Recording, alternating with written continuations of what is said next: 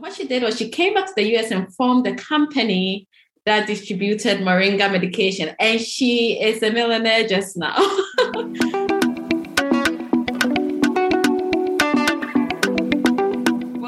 Welcome back to our podcast. This is Next Stop Africa Season 2, Episode 9. My name is Benita. I'm from Rwanda, and I'm here with your favorite host, Emi Kikoma. He's from Congo. And today we are blessed to be with Team Next Stop Africa, Luden from Puerto Rico, Dominican Republic, Malik from South Sudan, and representing Kenya. And we have special guest with us. The first one being Dr. Mercy Asiedu, the co-founder and CEO of Gap Health. She's from Ghana. We do have Bai Bintu Keira, co-founder and CEO of the Gap Health, and she's from Gambia.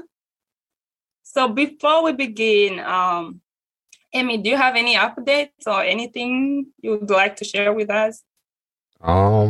Not specifically. Just been following really what's happening in Ukraine, just the racism that's taking place over there. It's pretty much like only news that I follow. Yeah. I saw apparently, if it's true, I don't know, but Nigeria kind of banned Nigerians from going to fight if they wanted to join the military. I mean, I doubt anybody's going to willingly go join the Ukrainian military. No, some people are, no, because what threw me off the most was the Syrian trying to join the Russian military. I was like, seriously. But you never know. You never know. So we're just going to jump into our episode today, which is basically surrounded on healthcare system in African countries. And one of the questions is going to be stemmed from a quote that I found in one of the UN report, which they say that every year lack of access to basic healthcare, mostly caused by poor funding, contributes to the million of death, untold suffering, and harrowing health tragedies in the African continent. So I know most of us have lived on the African continent and we're from Africa. I wanted to know, what are some prevalent issues have you personally experienced or even heard of when it comes to healthcare system in your respective country or other African countries that you have lived in? I think like outdated equipment, probably like lack of variety of medical specialties, probably lack of appropriate facilities. I think things like that. I think those are like some of the biggest things that I could think of off the top of my head. Bintu, do you have any experience in? Absolutely. I grew up in Gambia till I was 19 before moving to Canada.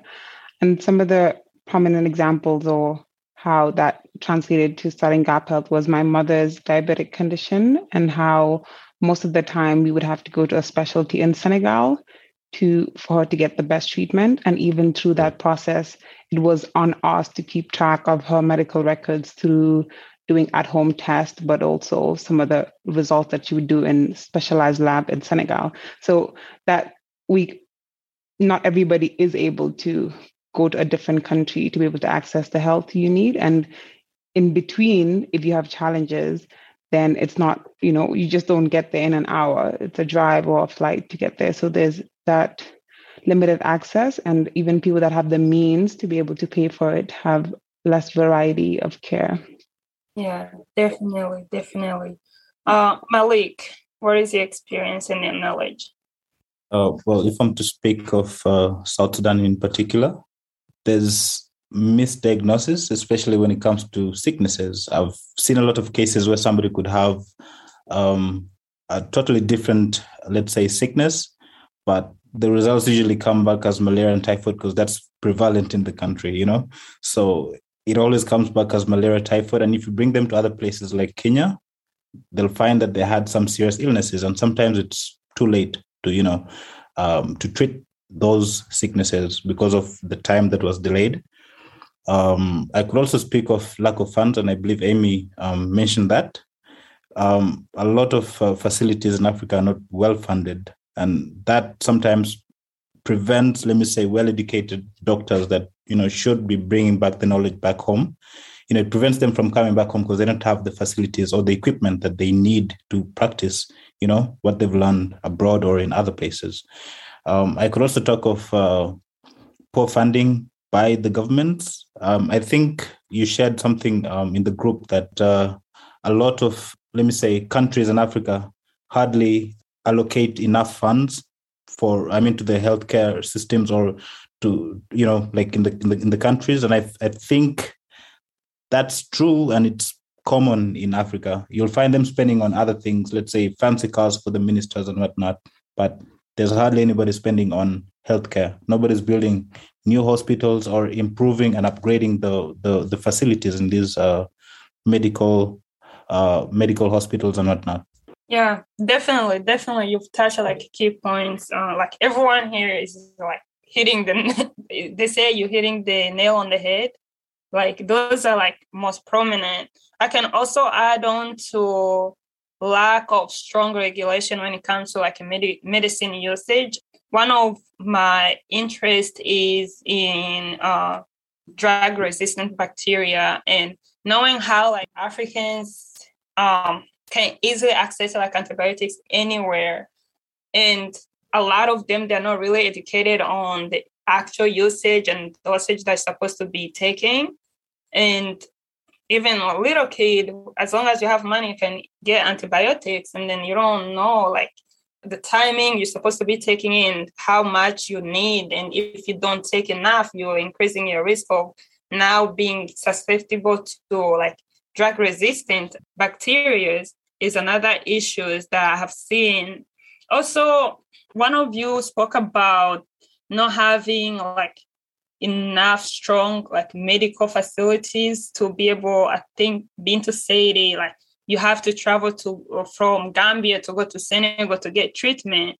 It's a way prominent, especially when we even look at our presidents or any minister. A lot of them have to go all the way to either Europe or come to US or go to Canada in order for them to get like any treatment. But not everyone is able to afford those type of conditions for them to be able to stay healthy. And another issue that I have seen is that there's some medical conditions that are still just being like shamed upon or generalized. Like any mental health condition, most of the time they just be like, oh, you're going crazy or you have been bewitched. So there's that lack of strong emphasis from like the healthcare system, like administrators, to make sure that the population is aware. And there's also like proper system and treatment available for patients who are experiencing those type of issues. And I had one example, like to back up on Maliki's experience on misdiagnosis. So most of the time, people who are in East Africa, that is especially like Rwanda, Uganda, I say Kenya, there's a lot of malaria and typhoid incidences. So some people get misdiagnosed, consider it a malaria, consider it typhoid when it's a different sickness. But there's also most of the time where malaria and typhoid is being missed. A lot of the time when one of my family member goes to any government clinic, they will have clear symptoms of typhoid or malaria, but they will never ever come up with testing positive. But if they're to go to the private clinic nearby, they will be diagnosed with malaria or typhoid, and then they will get proper treatment. So there's something missing that needs to be addressed when it comes to like the way the healthcare is being organized and run in different countries. And this is not just like our own countries. It stems from different countries. I've been in Morocco. I've been Senegal. Also, like sometimes it's the same issue. And one of the things that I found on the UN is that majority of these questions that we're addressing, they're coming from one single problem, which is lack of funding. According to the World Health Organization, this is a pledge that they made in 2001.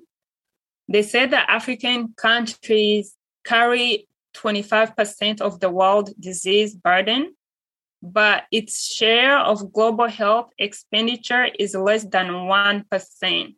And the worst case scenario is that we're only manufacturing less than 2% of the medicine being used on the continent. So a lot of this medicine that we're even using on the continent, they are not from our own manufacturers. And some of them, based on the information I've heard, they come in almost expiring. So that could also pose an issue because the government is not really like controlling and managing what kind of medicine are being put out for the public to use. Do you guys have any other additional points to put in? In terms of like what we've experienced or like, no, I mean, I think like, I don't want to speak for everybody, but I think like, overall, I think the experiences could be shared similarly throughout the entire continent, and again, just to speak a little bit more towards what Malik was saying, I think emphasizing like funding, I think that's like the biggest issue. Money is always the biggest issue in Africa. I think if that's fixed, then it'll kind of trickle down all the way through. There's this interesting book that I had read called Dead Aid. I don't know if any of you have read it, but it just talks about how aid is being used, specifically Africa, and how funding is part of the problem, but it's not the only problem, right? So there's that accountability and making sure it's like tailored. So just don't give people money because, all these funding organizations have been doing that for quite a while. And we haven't seen that reflection in the GDP, but using it to have value added manufacturing and having it tailored for Africa. For example, you had mentioned the medications are imported. How can we make sure we are self-reliant and can make our own that's of quality, of standard, and could be used by people? But it also creates that ripple effect of added jobs as a result of it. And when people have jobs, they have increased in spending power, and as a result, improves their community. So it has these ripple effects if funding is used right. And another thing is accountability. Who's the funding going to? Who are they accountable to?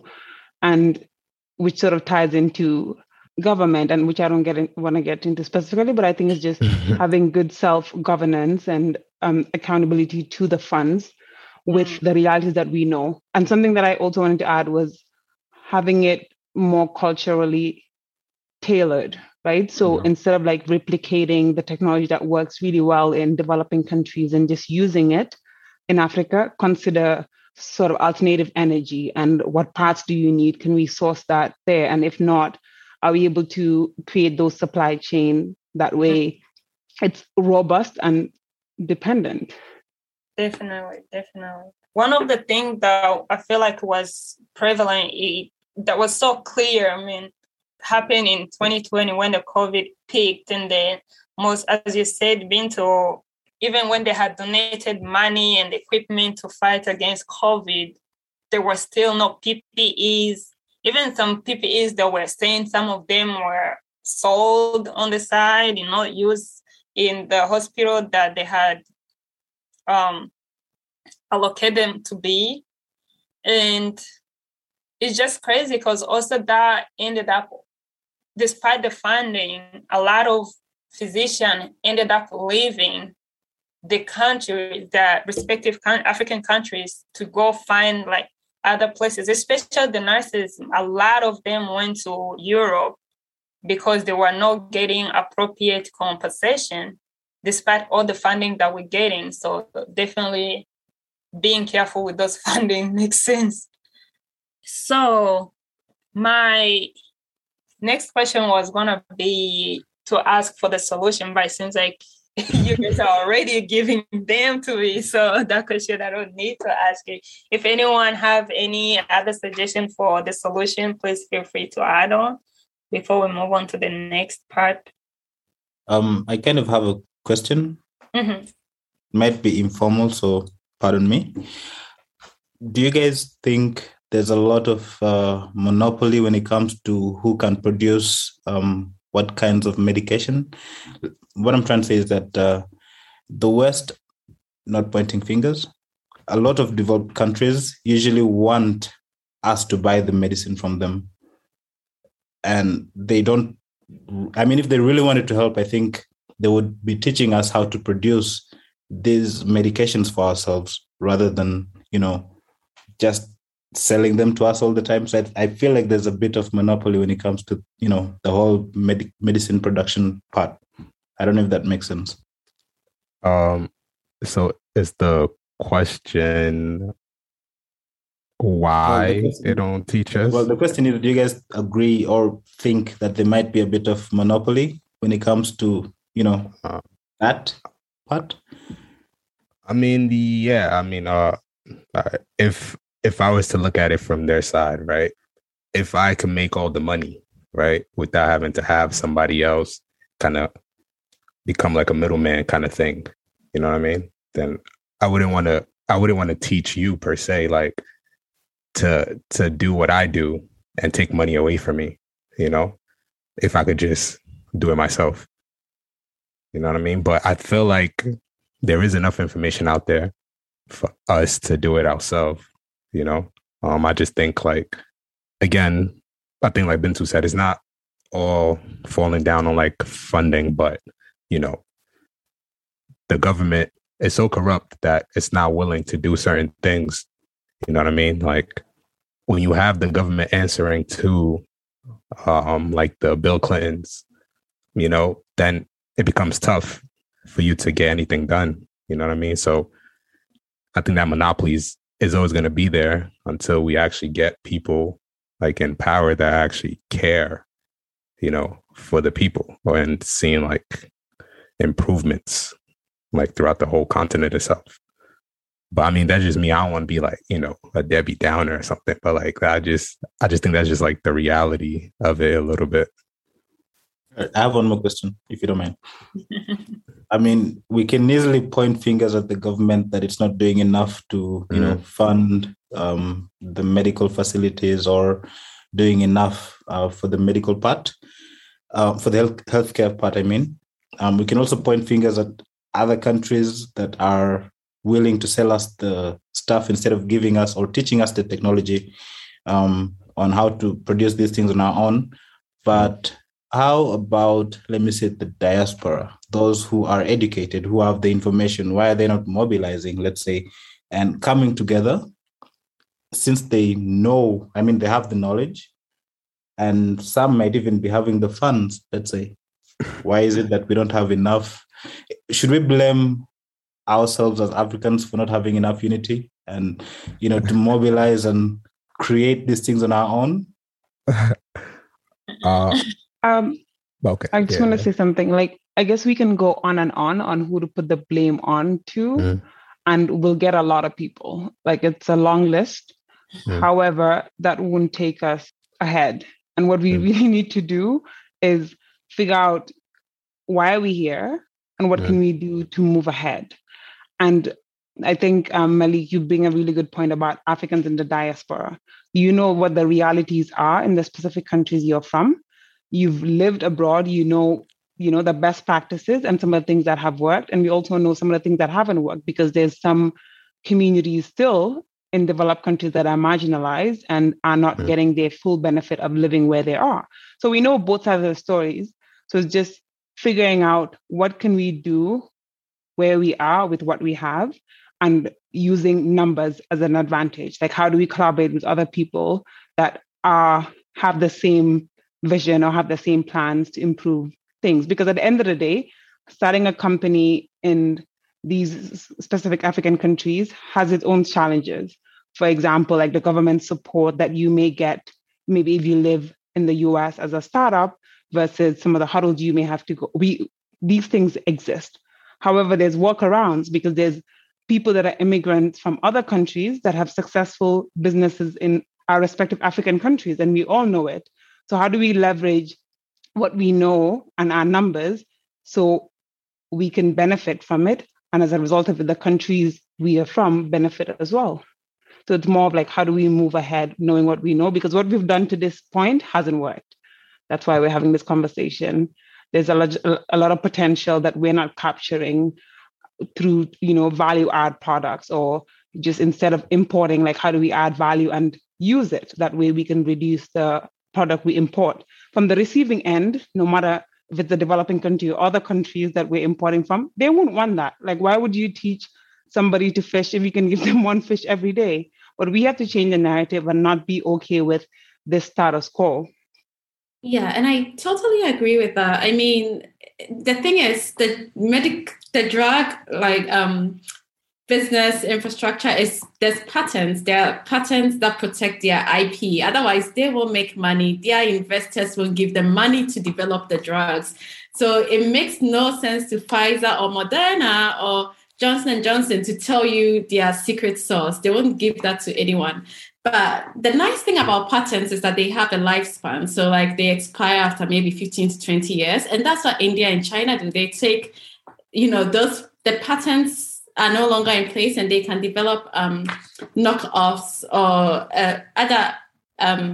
you can develop drugs that are not necessarily brand name, but function just as well.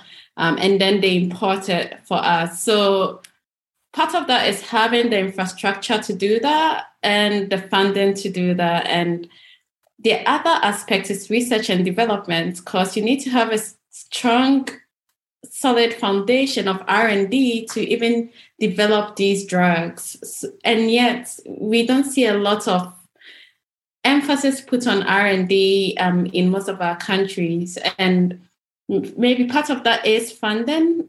Of course, the NIH in the United States gives a ton more funding to their university-based researchers to do some of this basic science work that ends up becoming drugs that are developed, right?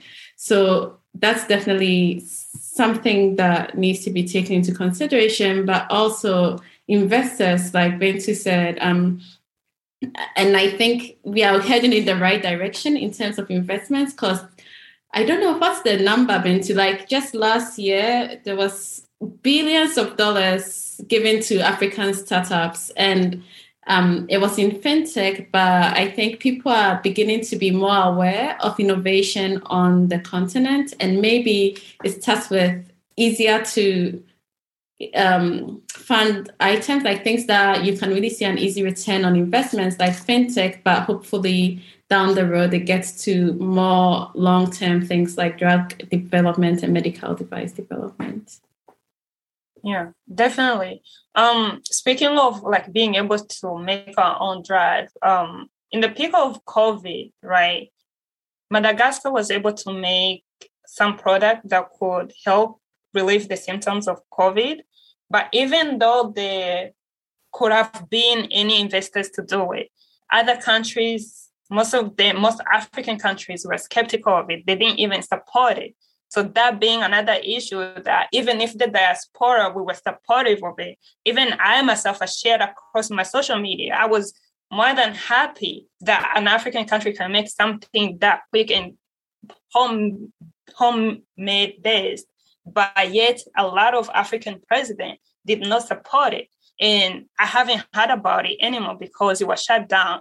But yet other, obviously, like well-known companies like Johnson & Johnson, there's reported a lot of poison in their vaccine. They still accepted them on the continent. They still accepted the ones in either China or Europe that have been reported to cause a lot of blood clots. So there's that issue of the government also being like at the center of the problem when it comes to like healthcare system. When it comes to the funding, as we're talking, the World Organization was saying that in 2001, African countries agreed to allocate at least 15% of their budget to healthcare.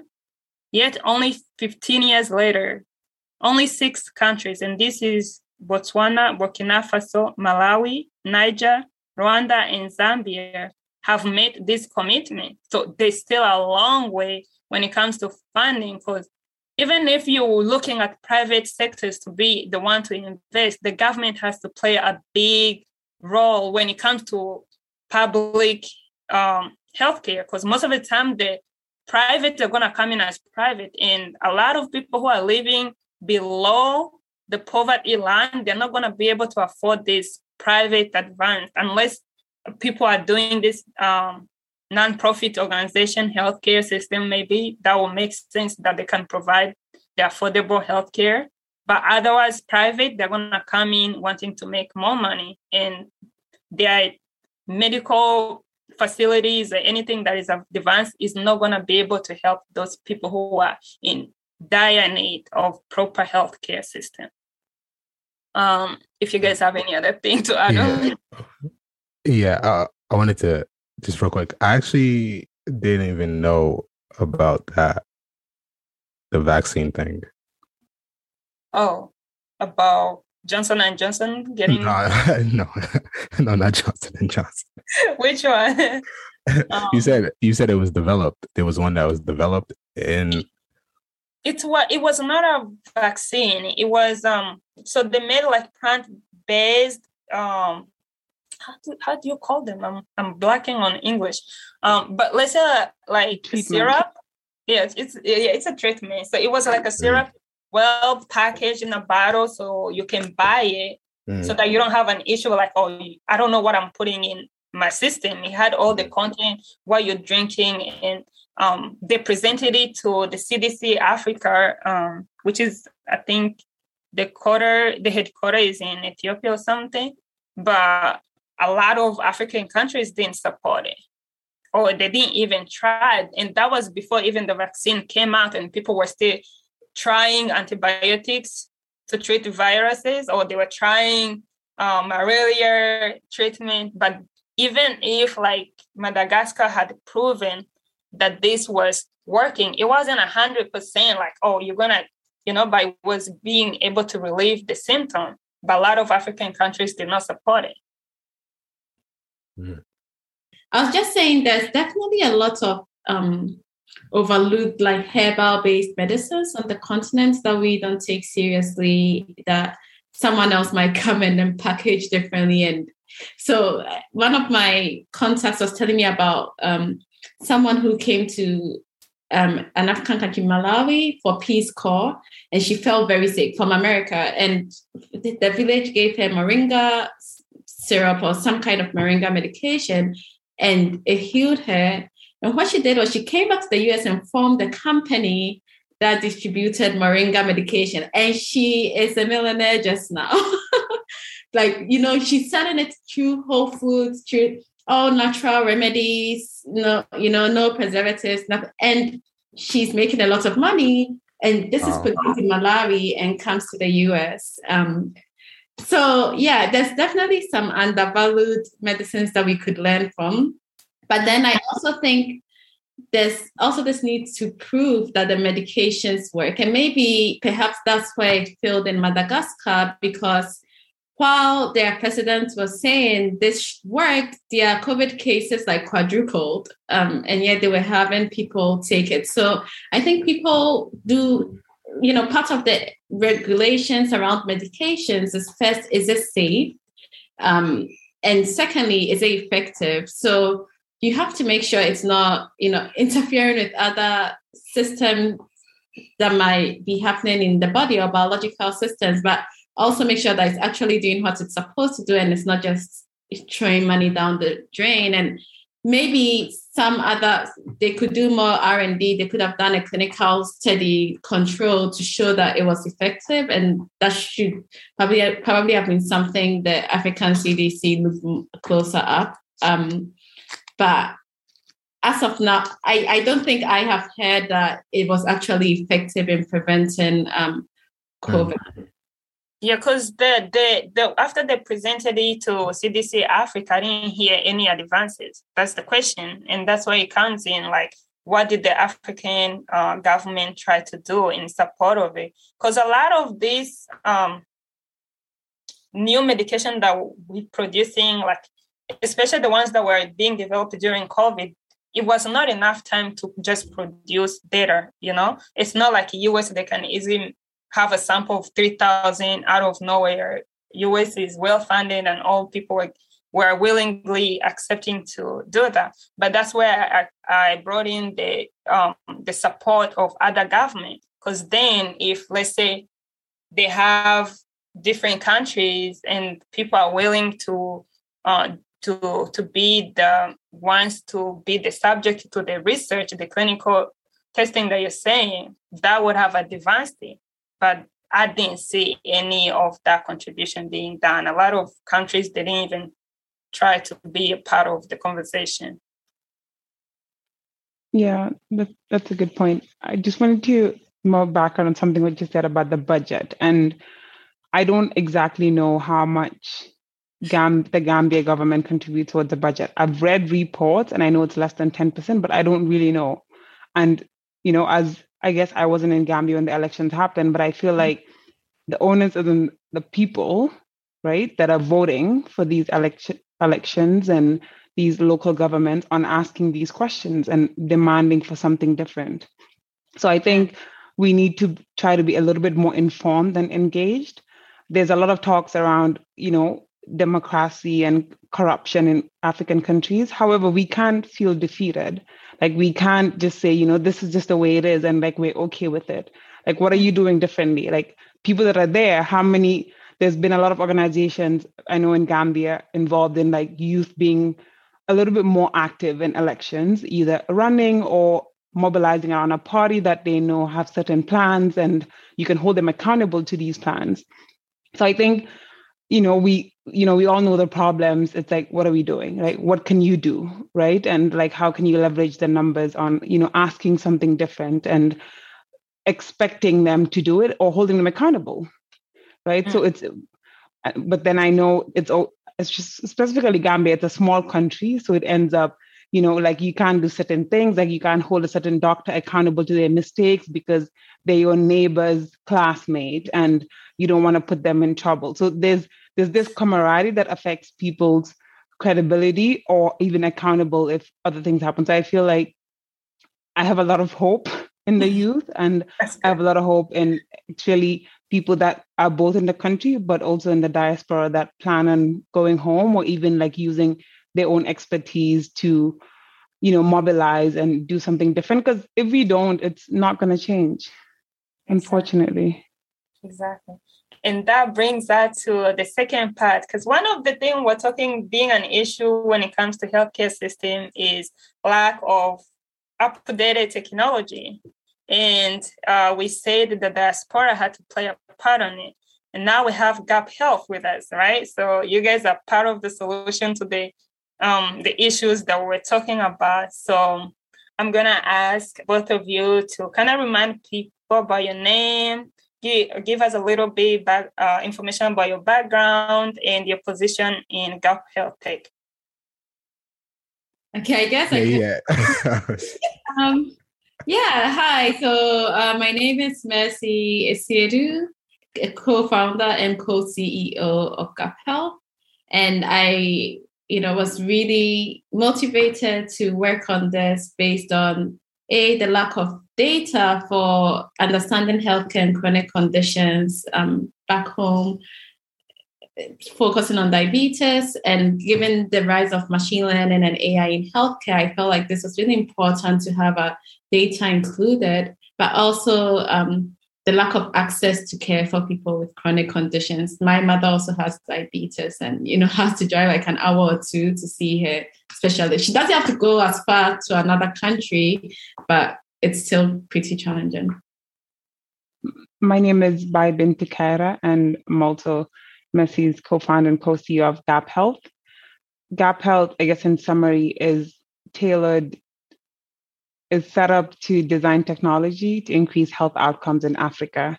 And how we're doing it to start with is having an app-based platform where it gives providers access to patients, so able to conduct telemedicine, but also enables them to store medical records. So and it's different from traditional EHRs because it's accessible and you can just use it on your phone. So it provides that benefit to the patients to be able to access providers outside of their own vicinity, but also access their medical records. And within this app, there's also like a care management platform where the patient, I use it myself, can set certain reminders on when to take their medication, but also tracking it. And with all of this information, we're trying to better understand how diseases, specifically diabetes to start with, is manifest in Africa. And some of the points that Mercy had talked about. The reason why I'm really interested in working on this is from my own personal experience. My mom suffered with diabetes for the later part of my adulthood, and we actually lost her to diabetes complication in 2014. So it was more of, I wanted to do something different. And through her care, we really struggled with managing her diabetes, on keeping track of her medical condition or what her recommendations are. And Mercy and I had connected because of our shared passion and vision to see something different, and also tailoring it to Africa. So we're not really trying to replicate something that worked really well in the US or wherever the country may be, but it's more of like, what do we need? So we went really to this drawing board and going with the basics. Like, where do we want to head to where we are, and how do we get there in the simplest way? So, yeah. Wow. No, this is really interesting because, as you say, like having a medical record is very important.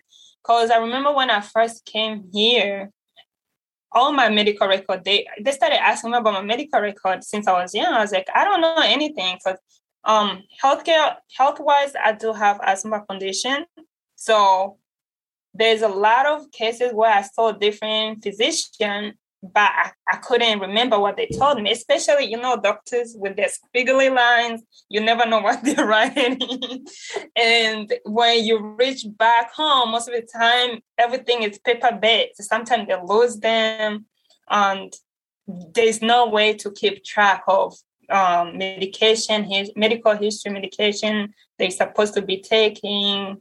And as you guys said, like preventative medicine is key important, because I do believe in prevention before cure, and having your medical record history will better serve for the prevention system when it comes to that. But what areas are you guys working in, or like what African countries that have you so far been successfully started working in? So we started in Ghana and Gambia to start with. So in Ghana, we have a partner that we are doing a pilot study with in Kumasi. It's called Poku Transport Clinic. And we are really starting in these countries because that's where we have connections. And that's where, like, we know people, we kind of understand the environment and we can talk to people. But we definitely want to expand to other countries once we are done with those initial target markets. So it's in Ghana. We are actually onboarding customers also in Ghana, and we have interested customers in Gambia.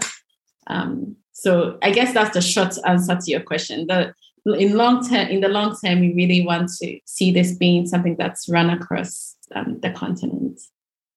That's amazing, because I was going to be like, when are you coming to East Africa? Because if you do, on a side note, just consider me. But what are some challenges have you guys, faced so far? Because I know establishing a company itself is already like a headache. I can't imagine now trying to bring in like this new innovation and you trying to operate in different countries. Yeah, so there's like specific challenges that are with all startups, right? So as you'd mentioned, starting a company is challenging in itself. That's why not everybody does it. And even people that do it, the success rate is quite low because of that. So specific challenges which are general to startup is, making sure that your idea, so it's an idea till somebody uses it and pays for it or gives you the value in exchange. So a challenge all startups have is, testing your hypothesis and getting the value that you expect to get out of it, right? So, and then to do that, it comes with the people that you need to get that done. It comes with the finances of having access to capital, and there's specific challenges of having a startup in Africa, which adds this additional layer of finance challenges, because most, let's say, for example, VCs or specific grants that you may be able to apply in certain countries, they know what's going on. So they know if you tell them, it's going to be happening in North Carolina, they have a general understanding of what that is, but they don't understand the specifics of Ghana. So that's an additional risk to them to be able to do that. However, we also see that there's a lot of successful startups that are coming in, like Flutterwave being, the highest valued company now, still in fintech, but still the fact that they can see that and know, Africans too run businesses successfully, it creates that, added reputation. Another thing I would say is just managing different stakeholders. So not just the customers, but also sometimes the medical professional that you plan to work with. There's also the government if you need to implement something, but also not being there physically has its own challenges to that. So those would be, I guess, the main 3 buckets that I would say on starting a business. And I also added the factors of starting a business in Africa. Mercy, was there something you had to add? I think you definitely hit the nail on the head. Okay, awesome. And Gap Health, the app itself, right? Is it free? Or when it comes to one of the challenging issues in Africa is having a network. Is it something that you need to be online to be able to access the information? How does it work? Yeah, so I guess we've seen this growth in smartphone penetration, in mobile phone penetration, smartphone penetration across the continent. Mm-hmm. And the data is also growing, right? Everyone uses WhatsApp. WhatsApp runs on data. So with that in mind, we are hoping that the limitations will be less, but we are also being very realistic that, this will primarily be limited to people who do have smartphones, while we are trying to build up a more analog version that could work on non-smartphone devices. So you do need a smartphone, you do need data, but you don't need Wi-Fi and you don't need computers, which current EHRs need. So this is more at your fingertips. If you need to store your information, for instance, you don't need data to do that. You just upload the information, it's saved, and whenever you're connected to internet, it's stored in the cloud. But of course, when you need to contact health providers or do telehealth, you definitely need internet connection, whether that's data or Wi-Fi. So that's where it currently is. Does that answer your question in terms of the data usage? Yeah, I was asking. So some apps you have to pay to download them. And also, just a follow-up, can you access it on both iOS and Android? What is it? You can access it from both iOS and Android. So a lot of people who make apps for Africa from the US, right, will make it for Android because that's where people use. But a lot of people actually use iOS on the continent. So from our perspective, it's important to target both. So we did it for both iOS and Android. And some of the doctors we work with use Android, some use iOS. In terms of payments, no, you do not need to pay to download the app. The patient doesn't need to pay to upload their information. They only pay the doctor's consultation fee. So when you speak to a doctor, you pay the doctor for their fee. You would have done that in a hospital. Mm-hmm. And of course, we'd want to integrate with the national health insurance that, for instance, Ghana has. On the other end, the doctors do need to pay to use the app in various ways, or the clinic will need to pay to use the app. So the clinics can subscribe to us because we need to be sustainable, so we can keep moving the app and keep it alive.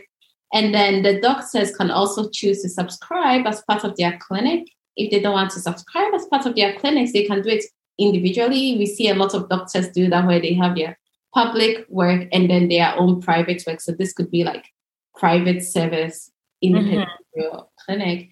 And then if they didn't want to subscribe, we also have a pay-as-you-go system where they'll just not subscribe, but, every time they have a transaction, we'll take like a percentage. That's good. I mean, because in the end, clinical facilities anyway cost a lot of money. It's a lot of maintenance that goes in. You have to pay the light, you have to pay different things. So yeah, it does make sense that that's another option that is out there for doctors and hospitals to explore. And hopefully the government can,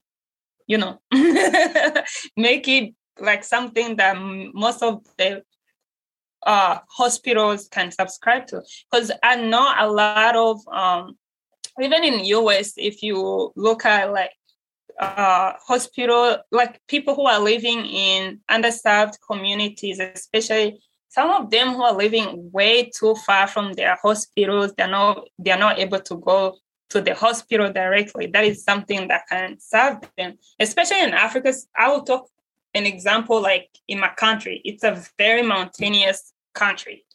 And a lot of, let's say, ambulances, they have issues even going in, or even doctors don't want to travel all the way, like down the hill or climb up the hill to be able to offer something that is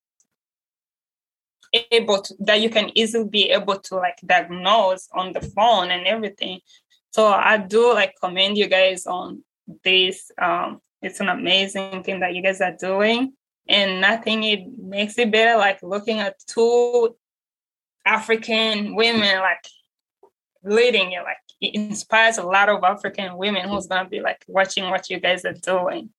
Yeah, I mean, I just wanted to kind of echo what Benny was saying. I think this is something that's needed. So for you guys to be doing this, you guys deserve your flowers right now, early on. I know this is going to be very, very successful. I did have one question though, because I guess you guys are managing it from the States. How often do you travel back and forth? So there's been a challenge with traveling, as we all know, because of COVID. Right. So we have definitely leveraged technology to help, continue managing the people that we have working there.